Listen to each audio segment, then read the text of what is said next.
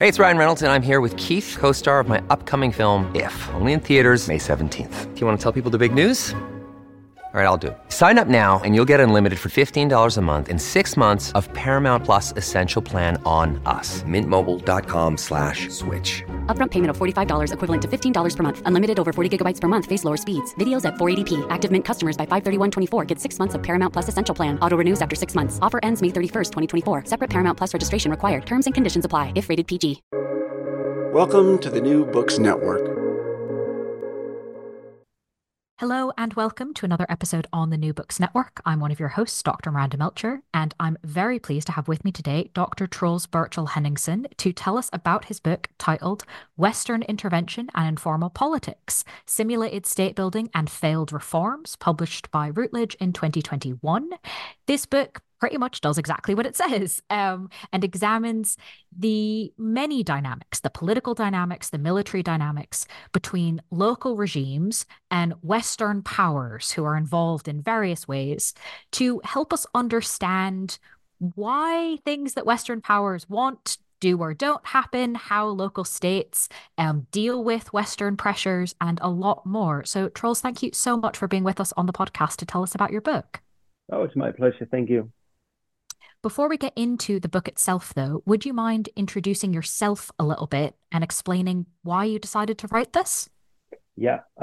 So I'm an associate professor at the Royal Danish Defence College with the Institute for Strategy and War Studies. And I've been teaching military strategy and war theory and also stability operation and counterinsurgency operation. And that was it was really through teaching that I got the imperative to write this book, because one of the things that really stood out when I met our officers who have been to Iraq, Afghanistan, Mali, and so forth, there's constantly this frustration with the coin concepts or peace building concepts, and it was always like if only we could get rid of corruption, if only we had a efficient local leader who would implement the reforms that we try to implement. So there's this constant frustration with the local authorities that seems to be part of their experience, no matter where they went. So one of the things that really struck me is that it seems like there must be something else at play that cannot really be reduced to this single person, for example, Karzai in Afghanistan, that he's corrupt, he's a drug addict, he's mentally ill, something like that, and there must be something else at play. There must be something that really dictates how local politics work, and perhaps it really speaks to how our doctrines of counterinsurgency and peace building and that they don't really take into account. So what I really was puzzled by and really would like to explain is so why did the officers' experience not fit doctrine and the theory that we presented them at the defense college? So how can we understand the political dimension of military interventions better, and what kind of politics is driving their behavior? That was really my the driver for writing this book. I think it's always really interesting when books develop out of teaching and out of kind of practical, hang on, there's something out in the world, but it doesn't seem to be reflected in our research and our theory. And it's very helpful to have those kinds of contributions. So brilliant to be able to talk about yours. As you mentioned a little bit there, you had students coming from experience in multiple places.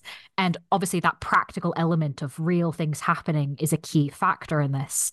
So, can you briefly introduce us, now that you've explained a bit about the puzzle, the four case studies that you examine in the book and how you chose these to investigate? Yes. So I chose four case studies, and the case studies were chosen by by to what degree these states were characterized by what I call informal politics or formal politics. And what I mean by this concept is that informal politics is mainly characterized by high levels of clientelism, very little programmatic politics or ideologically driven politics. And formal politics is of course the other way around. So I chose two case studies with high levels of informal politics, and it was Mali and from 2011 to 2022, and the Chad from 2005 to 2010. Both of these cases were characterized by an existential threat to the regimes, which they survived, but they were existentially threatened. And then I chose a case with a mix of both formal and informal politics, namely Iraq from 2011 to 2018, and then Algeria as a case of more formal political settlement, which I studied from 1991 to 2000, so the late civil war in Algeria, and also the advantage of choosing these four cases is that you have two cases of very limited and indirect Western support, namely Algeria and Chad, and two cases of rather robust Western intervention, namely Iraq and Mali. So that was really what drove me in, just to explain why I really look at this element of informal politics, is that the book asks the question, why do existentially threatened regimes derail Western demands for administrative and political reforms when they depend on Western assistance for survival? And one of the things that I look at is that informal politics is understood as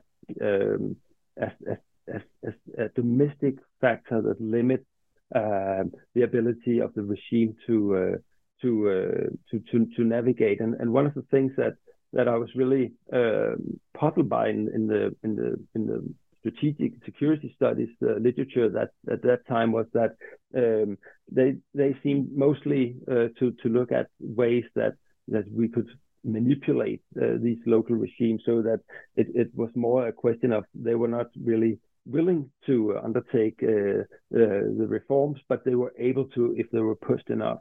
For example, PA, principal agent theory, or alliance theory, both assume that.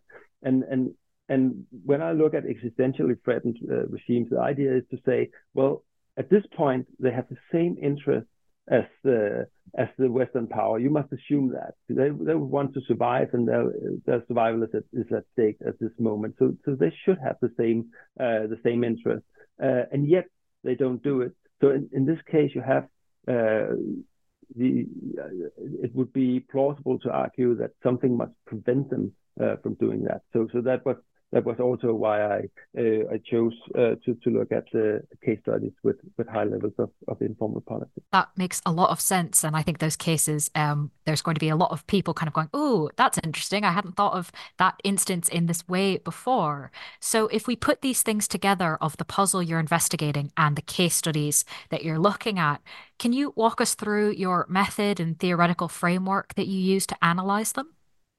Yes, absolutely. So as you can see from the choice of four cases, it's a comparative case study to see if you can really, if you can see that the level of informal politics has an effect on the way that the regime behaves. It's extremely difficult to study decision making in a situation of an existentially threatened regime, and it's especially difficult when you don't really have a paper trail. So in informal settings, for example, in Chad in 2006, 2008, that's not really anything that documents what took place and what kind of decision making process that was going on. So it wouldn't be possible for me to access that. So instead, I took an indirect approach where I looked at the level of informal politics, which I studied as a historical study, when I looked from, in these cases, the old post-colonial states, so from independence, typically in the early 60s, and then see what kind of elites took power, what kind of how important was clientelism and so forth, to establish the level of informal politics. And then instead of looking at the decision-making process, I was looking at the actual observable behavior. It sounds very positivistic. It's not only about that. It's also simply to black box the decision-making process because it's so difficult to study. But then I expect three kinds of strategic behavior from regimes in informal setting. And the first one is that they will make use of Praetorian protection, which is a military strategy understood as one element is that you have reserved a few extremely loyal forces that are mainly preoccupied with protecting the regime. And then you have the larger regular forces who are typically they might be co-opted from former insurgents or militias. They might not really have the trust of the regime, so they are typically in various ways put in a difficult position that makes them inefficient. And so the military strategy becomes very convoluted because the most efficient units that you would really want to use, for example, for counterinsurgency, they are preserved for protecting the regime, and the untrusted, underprivileged regular units, they are not really efficient for example, for counterinsurgency, but they can be used as a way of a political instrument to communicate and negotiate with the insurgents. So that was really one strategy, Praetorian protection.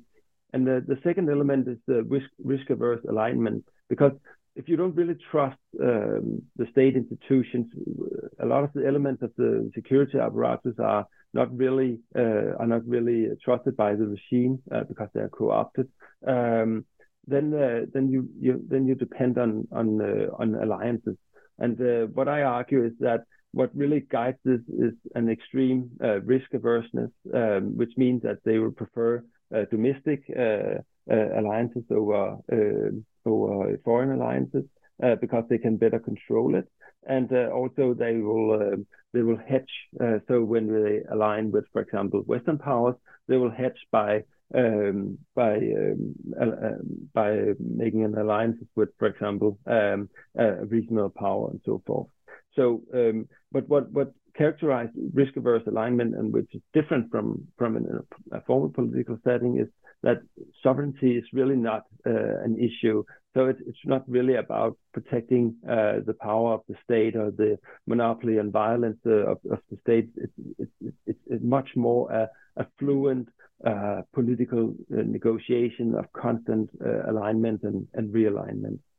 And then finally, if they depend on Western powers, if they need to make an alignment here, they will typically be forced to use what I call simulated state building, meaning that they are in a dilemma that they cannot really solve. So they depend on a lot of the military elites that are part of the security forces, or that they have made an alliance with. So they depend on them on the one hand, and on the other hand, they have Western demands for security sector reforms, for anti-corruption initiatives, for limiting the influence of militias on politics. And that really puts them. They cannot really make this. They cannot really handle both things at the same time. So what they do, I would argue, is that they simulate, that they implement reforms, while at the same time making sure that these militarized elites that they depend on, that they are still actually getting the benefits that they demand. So the theory is that if we have high elements of informal politics, we will see these three kinds of strategies. And then, of course, when I chose the 4 case studies, I would imagine that we will see variation in the kind of strategies that the regimes chose. So, given this theoretical framework, I was even more fascinated that one of your case studies is Chad, because it's not necessarily used that often in comparison, well, at all, or with some of the kind of, if we're thinking of sort of very entrenched or very high level, not high level, very involved Western interventions, Chad doesn't necessarily come top of the list. And yet, given these dimensions you've just taken us through, it is a really interesting case study to examine. So how does it fit into the framework you've just described? Well, I could just say perfect, because it is really a perfect case in the sense that it has a very high degree of informal politics, and Idris Deby, who was the president at this time, he really made use of these three strategies to a very high extent. So in that sense, it is the perfect case. And as you say, that's I was also very fascinated by the history of Chad. So and you're right, we're not really thinking of it when we discuss contemporary Western interventions, but perhaps one of the things is that France had been present since the war with Libya, with the Operation Kivy. So it has really been an ongoing operation, and so that might be why. But if I can just add a few more details to Sure. give the listener an idea why it's such a fascinating concept. You can see that there's been a lot of attempts to rein in the army, professionalize it, and one of the things that happens constantly when there are insurgents is that it's constantly insurgents co-opted. So it's kind of an expectation that if you take up arms against the government, it's not so much driven by, normally at least, it's so much driven by ideology or anything like it. It's almost like you expect to be co-opted. It's more like a negotiation. So I think that is really interesting. And also another thing that is extremely interesting about this case is that it takes place at the same time as the Darfur crisis, and Darfur. I don't know if the right term is genocide. I'm not international law expert, but almost genocidal in scale at least. And one of the tribes that are really suffering from this is the Agave tribe, which is the same tribe as it was to be the president of Chad is from. So he can see that his own tribe is suffering in Darfur, and yet during this insurgency war from 2005 to 2010, he aligned not only with the Tama tribe, who is behind much of the violence in Darfur, but also Arab tribes who are also involved with the Janjaweed militia. So that says something about the level of pragmatism and the constant and how this risk-averse alignment, how it works, and how pragmatic he needs to be. And even in 2010, we see that he can see that it was to be can see that that the insurgents, they constantly attack from Sudan into Chad. So he decides to realign with Sudan to avoid this risk. So this is really a controversial choice because, again, he's cooperating with the people behind the massacres in Darfur. But it's also a reflection that he doesn't really trust France at this point. The relationship between Chad and France becomes much better in later years, as you're probably aware of. But at this point, he doesn't really trust them because in 2008, the insurgents, they were almost in N'Djamena, the capital, and they stopped to discuss who would be the president when they topped the current regime, who would be the president, and so forth. So they're stopping to discuss how to distribute the spoils of this victory. And France, they are at this point undecided if they will support Idriss Déby or not. So, but when they see the insurgents stopping and they see all the conflicts in the insurgent alliance, they decide at the last moment to support Idriss Déby and the French airplanes, aircraft, they attack the insurgent columns. But this. The way that France acted, that's really that is, I would argue at least, is behind the realignment of Déby towards Sudan. So I think that's really interesting. I think I'm glad you highlighted the word pragmatism. I think that is a really important feature of understanding how these decisions are made, and especially coming from the kind of Western literature that isn't necessarily thought of in terms of agency and pragmatism from the local leaders. So I think the case of Chad is a really helpful one in that sense. And I'd like to kind of stay on Chad sort of for my next question as well, because if we're thinking about French intervention in Africa, of course, the place that we often think of is Mali. And you examine that in the book, which I appreciated to see sort of to what extent can we think of Chad and Mali in a lot of ways very similar, but not necessarily discussed together.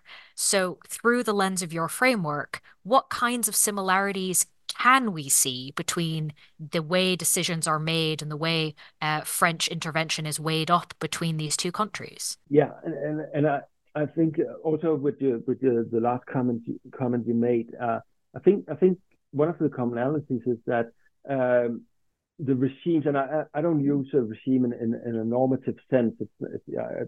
So I use it both for democratic and non-democratic leaders. But one of the things is that this agency and pragmatism you speak of, that is. You see that in both cases. You see a lot of ability to navigate this extremely difficult system of fluid alliances, but at the same time, as skilled as they are also trapped within this informal political setting. They have to navigate it that way, it's very difficult for them to transform these kind of political settings, these kind of formal and informal institutions. So they are both characterized by informal politics, and to some extent they both made use of the strategies that I mentioned with the Praetorian protection, risk averse alignment, and simulated state building. For example, you can see that Touré, the president of Mali in 2012, before the coup, he took power in 1991, but he did it. But his power base was really the regiment he served in, so the paratrooper regiment, and this reliance on elite units that are really favorized, and then engage in this kind of politics that's really that could have been found in Chad as well. But even though there are a lot of similarities, I also think that there are some really important differences. So whereas Chad, you see militarized politics, it's very much the way that the most dominant elites they negotiate and how they come to power. You see in Mali the militarization of the elites is mostly in the north. Because of the way that the regime in Bamako prioritized that they primarily spend money in the southern part of the country, the most populous part of the country. So it's really unprivileged, the north, among the Tuareg and the Arab tribes. And at the same time, you see in the 90s and the early 2000s, you see a rise in smuggling and what we will call illegal economy. And the way they protect their smuggling routes is by the use of force, and so we see a rise in the militias and how strong they are. So what is dominant in Chad is mostly found in the northern part of Mali. When the crisis spread, you see much more in the middle part of the country, but at the beginning it was mostly in the north. So it was not really an existential threat until very very late in 2012. Until then, it was just something that you could handle on a shoestring, so to speak, by just manipulating some of the militarized elites in the north, make some alliances with a few of them, so they were more you could say pro-government, but at least you could manipulate them for your purposes. Also, I think that we see that when I look at Mali from 2012 to 2020, and when we get the MINUSMA and the Algeria peace agreement in 2015, it's much more subtle how Ibrahim Keita, how he navigates this risk-averse alignment, because no doubt he has a much closer relationship with the pro government militias, and even though that as part of the peace agreement that the Malian state should be neutral towards different militias and insurgency groups, but no doubt that he places he supports them in an indirect way, and really tries to manipulate the peace agreement in a way that favor the pro-government militias, and that is really undermining the peace process to a point where it's breaking down actually in these months. but that's also different from the Chadian case, where it was very obvious. The cooptation was very obvious that you became a minister for oil, for example, as a co-option. Then this is much more subtle, I think, in Mali. Yeah. Absolutely. And I think that those points of difference are incredibly important to pick out, especially given informal politics can kind of mean so many different things and be interpreted in different ways in different contexts. So if we move then to a different context, when we think of Western intervention and especially experiences on the ground by Westerners in the military, not necessarily matching up to theory, I think one of the places we tend to think of most immediately in the field is, of course, the case study of Iraq.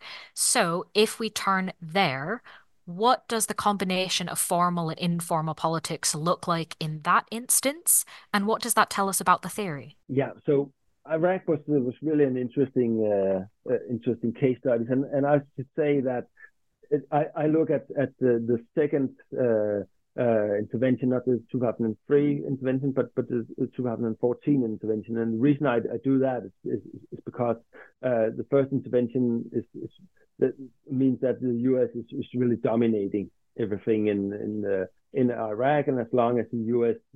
Occupation forces are there, there's no really existential threat to the regime. So I look at the later period, and I think it's extremely interesting because and at some level I think you could argue that Iraq is just as informal as Mali and Chad, in the sense that there are extreme level of corruption that is not really about only about getting richer, but also about paying off your political clients, securing your own position. So in that sense, and it's an oil-driven economy. So that is also really important because it's really rent-based, and it's perfect for clientelism. So in that sense, you could say that, well, perhaps it's more a case of informal politics. But the reason I say that it is a mix is that the formal institutions in Iraq are very to some extent aligned with the power distribution among the militarized elite. So, for example, the Kurdish Peshmerga forces, they are accepted within the system. They are paid off by income, by the oil income, which is formalized in the constitution as 17%. So it's the way the constitution and the laws says that these should be distributed. It's also most of the time, at least, what takes place. And you see the same with Shia militias. On one hand, you have the militias, and which is obviously supports an idea that is mostly about informal politics. But on the other hand, the same militias, they are also political parties, political movements. So they are in the parliament, and they follow some programmatic ideas about what kind of Iraq should we have? Should we be more aligned with Iran? Should we be more defined by our Shia identity than being Iraqis and so forth? So there's some room for formal politics. It actually matters, I would argue. So we also see that in the kind of strategies that the government of al-Abadi, who comes to power in 2014, the kind of strategy he implements. So you could argue that you still have element of Praetorian protection, in the sense that this counter-terrorism service that the U.S. put in place, they are extremely loyal to the president, and they are seen as sorry, to the prime minister, and they're seen as his force. But on the other hand, they are not present in Baghdad as a way of protecting the prime minister. They are at the front fighting the war.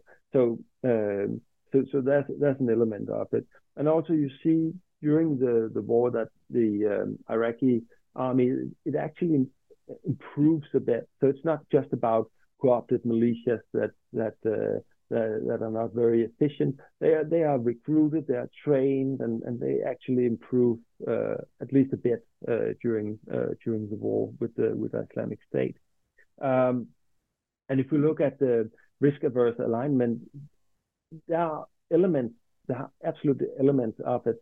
So what is the main accomplishment of al-Abadi is that he keeps together an extremely volatile alliance. So we have pro-Iranian militias, we have more, in a lack of a better word, nationalistic militias, which are loyal to al-Sistani, the religious leader in Iraq, and we have Kurdish Peshmerga militias, we have U.S. troops, we have Iranian troops, we have U.S. Air Force. So it's an extremely volatile alliance, and he managed to keep it together by making some rather difficult choices and difficult negotiations. So he, for example, keeps the pro-Iranian militias back. So it was Iraqi army that makes the first attack with the U.S. support, and then the militias come in and occupy city afterwards. So that's kind of the way that he's able to keep this alliance together. And you also see it in the way that it uses simulated state building, is that as soon as the reforms is about the position of the pro-Iranian militias, it's extremely difficult for him to pass the law. Also because, as I said, there are also political parties, so they veto any legislation, and if legislation is passed, then they are able to undermine it when they try to implement it. So in some cases we see elements of simulated state building, and in other cases they are actually able to make reforms, for example, as I mentioned with the army. But one really interesting example of the way that al-Abadi tries to make legislation to rein in the pro-Iranian militias, and how it's undermined is that the U.S. put pressure on al-Abadi to make these reforms. For example, setting up a national guard in 2014. al-Abadi is not able to do that. But then we have the Popular Mobilization Front, which is a formal way of co-opting the militias into the security forces of Iraq. But what the pro-Iranian militias actually do is that they make sure that they are the ones who control the bodies, the highest bodies of the highest authorities of the PMF. So they make sure that they're still able to give enough money to have contacts with Iran, even though it's not allowed, and they have a lot of autonomy to act in the ways they prefer. So when he tries to implement reforms that go against the interest of some of the most powerful militarized elites, you see the same kind of simulated state building that we would expect in lesser formal context. I think that's a useful one to think about, especially given, as you said, you focused on the 2014 onwards aspect, because there is room for a lot of different things to happen at the same time, and understand kind of, wait, why did this bit work and not that one, and whose definition of work are we using, and kind of what decisions are being made by whom. I'd love to turn to your final case study of Algeria, in a lot of ways, I think there are some similarities with Iraq and some very useful contrasts to countries that we've discussed so far, especially I think Chad, because Algeria is sort of somewhat notorious for just how formal and fixed the politics are in a lot of ways. And yet that's not 100% of what's happening here. So can you walk us through how your framework of examining formal and informal politics works in Algeria? Yeah. So you're absolutely right that at many levels it is much more formalized, and we also see that the regime chooses very different strategies from the ones that I've described in the three other cases. So as you hint to, it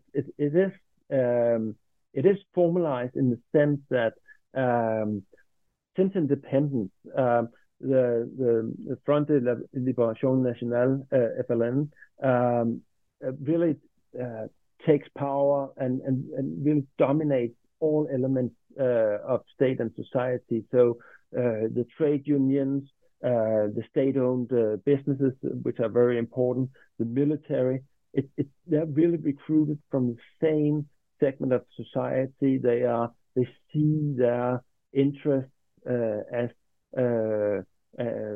defined by the project that FLN is pursuing. So in that sense, it's highly formalized.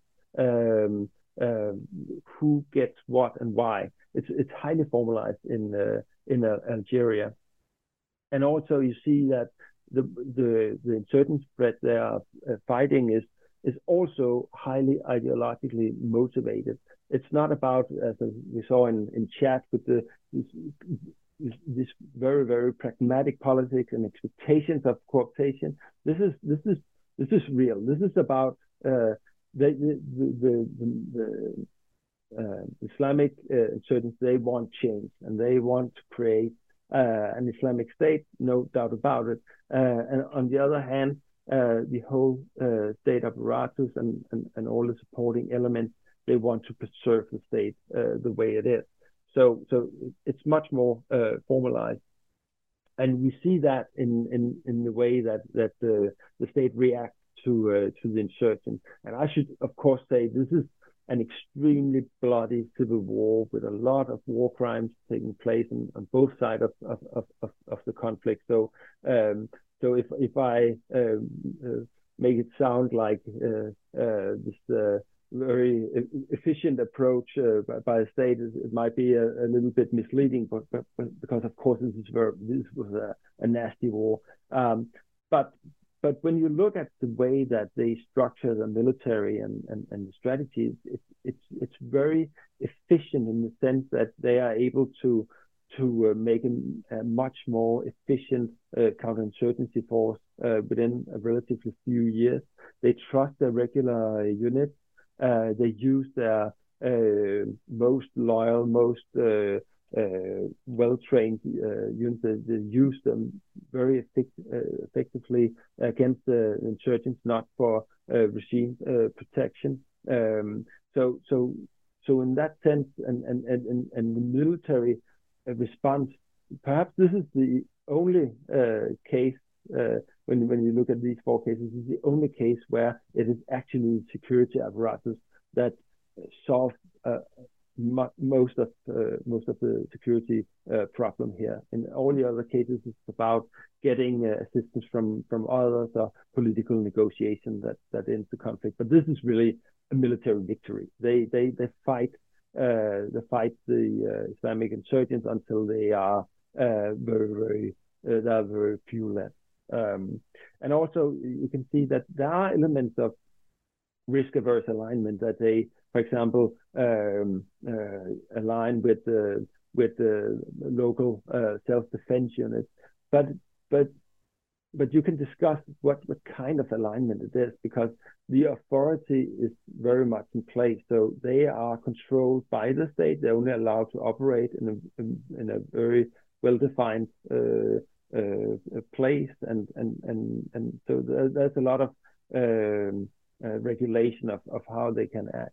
So they are much more regulated and defined by the state rather than being ally in a normal sense. And also with the kind of economic and political reforms that are demanded by foreign powers or international organizations, you see that this is really the heyday of the structural adjustment reforms and this liberal agenda of economic reforms. So when the IMF, they demand macroeconomic reforms, they actually implement them, and it really, in this case, it in fact improves their economy rather dramatically. So there's this willingness to actually implement reforms. That said, you also see some elements of informality. So, for example, with the demands for reforms, you see that what was also part of the demands for economic reforms is a high level of privatization, because there's a lot of inefficient state-owned businesses, and there you see how important clientelism is within the state, within the trade unions, within the state-owned businesses. So it is privatized. In that sense, they actually implement reform. But on the other hand, the ones who get to own the company, they are extremely loyal to the whole state project of the FLN, and so it's kept within the client network, so to speak. And you also see that in a lot of smaller cases where, for example, they liberalize foreign trade and who is allowed to do foreign trade. But when you see who get the licenses, it is very much the clients of the regime. So there's about 1 million members of the FLN party, and they receive a lot of privileges. So there are elements of informality definitely within Algeria, which I think also speak to a wider point, which I should have perhaps as mentioned earlier, is that no state is either entirely ruled by formal politics or entirely by informal politics. You always see a mix where there are elements of informality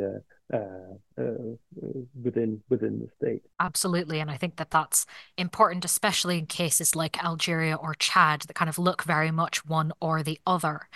As we've been going through, we have been doing a bit of comparison between the case studies, but is there anything further you'd like to tell us about comparing the four of them all together? Yeah, I think it is important to say that of course, when you do such a broad study with comparing four rather different cases, it obviously it comes at a cost in the kind of details you're able to put into it. But I think that I think that there's also some really interesting patterns that comes to light when you look at very diverse cases.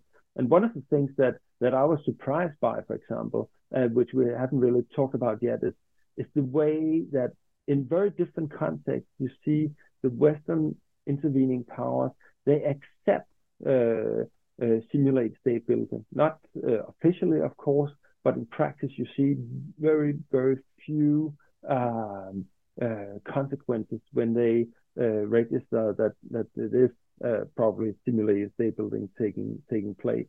So by looking at existentially threatened regimes, we also get an idea about the kind of dynamic there is when we have a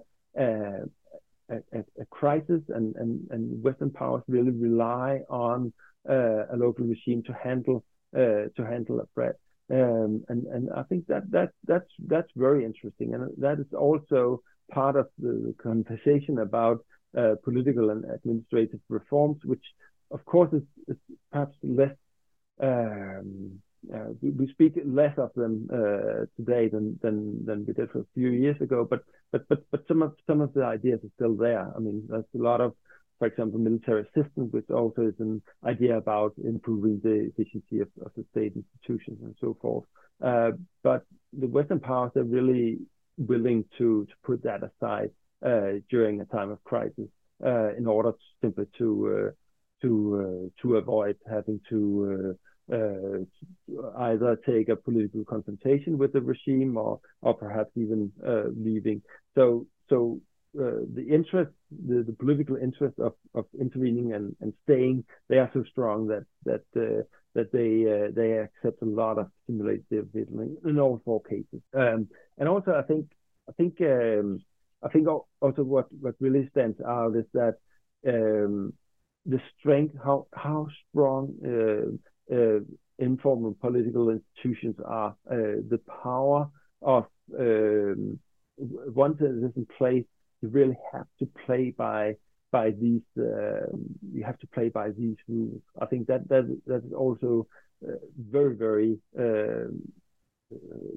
important observation across the cases, because in the few pockets of informal politics within the Algerian case, there's really no way that the decision makers would be able to go against the interests of their client.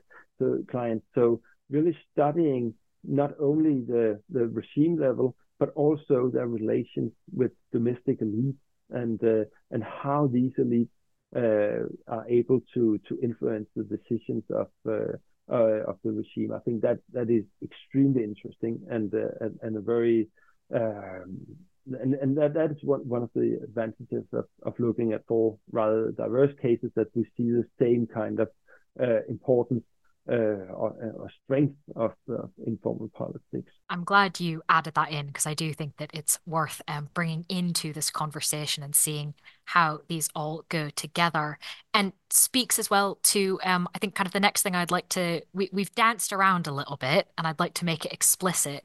What are the implications for your findings for Western interventions? Yeah, I think the book has become part of an increased skepticism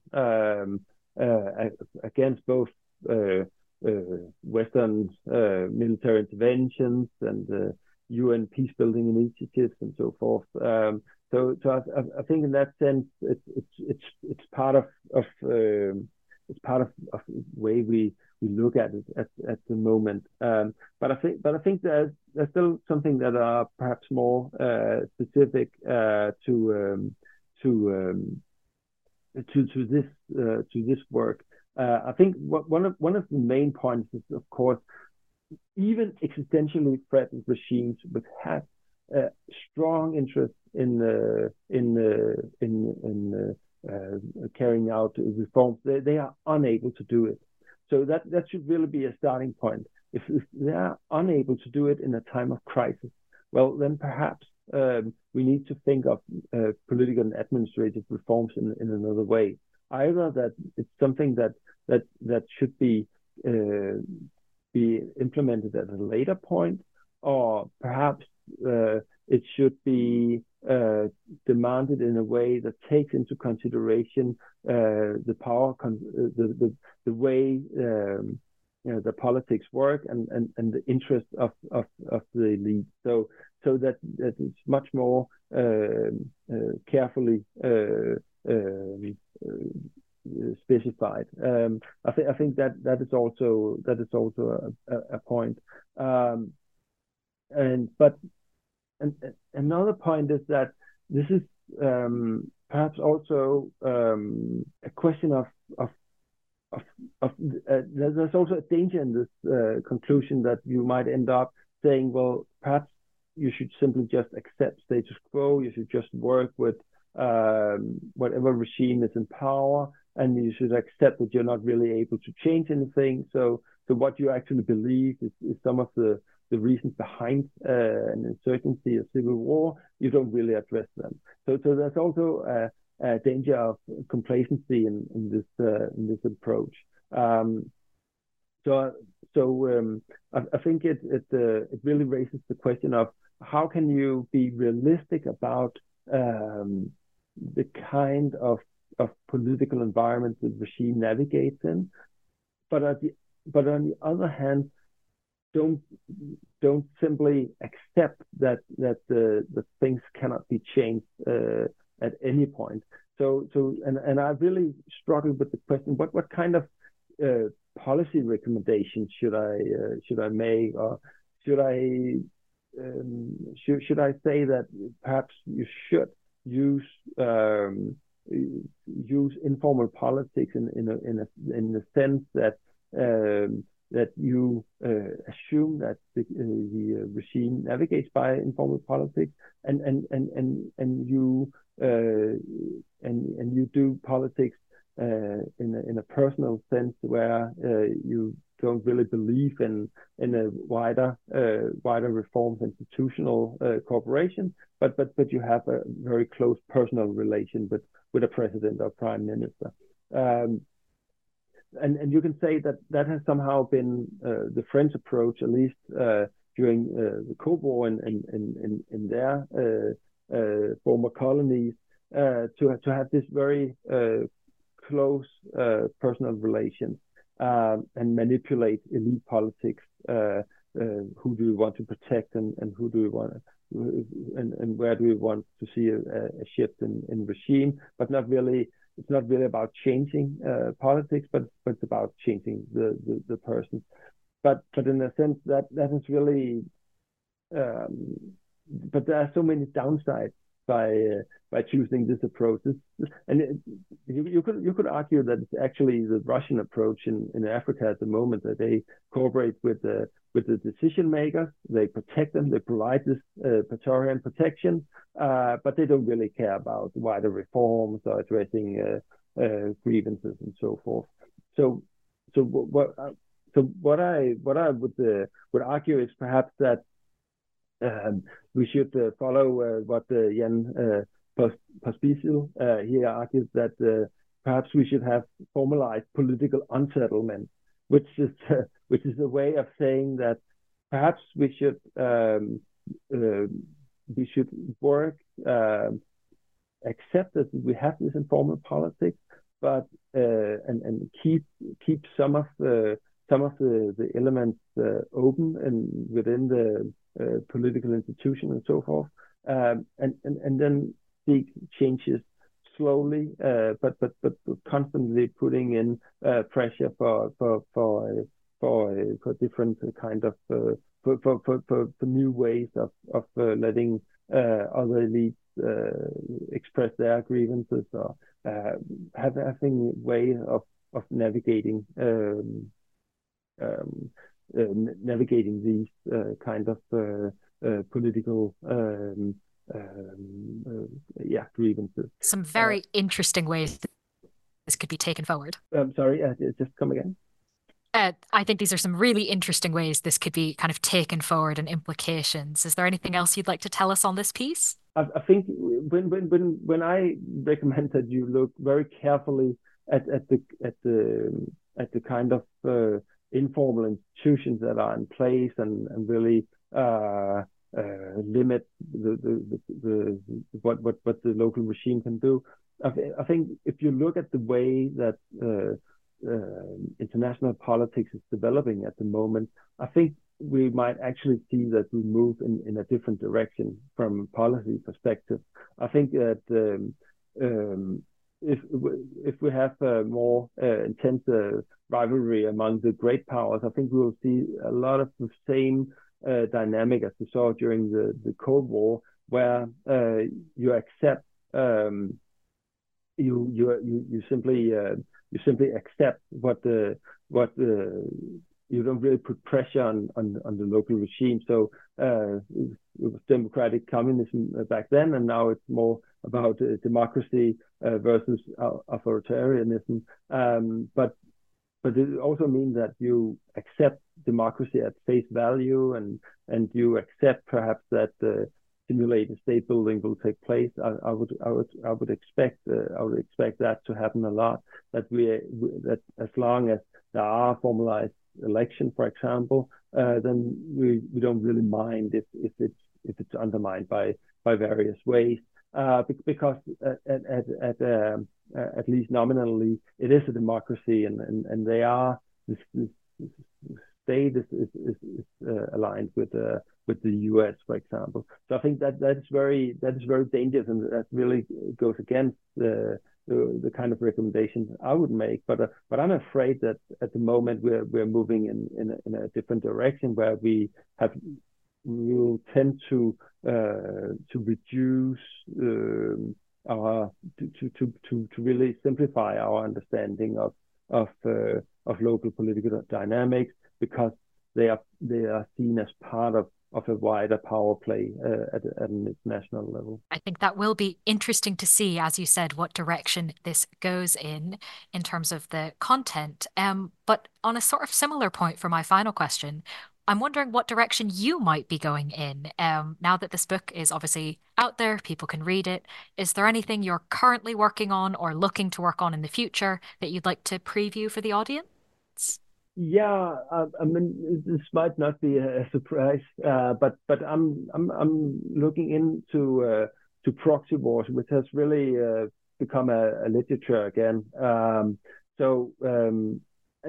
I try to see it from the perspective of elite politics, because, as I mentioned, there's a lot of hedging, a lot of constantly seeking to avoid risk.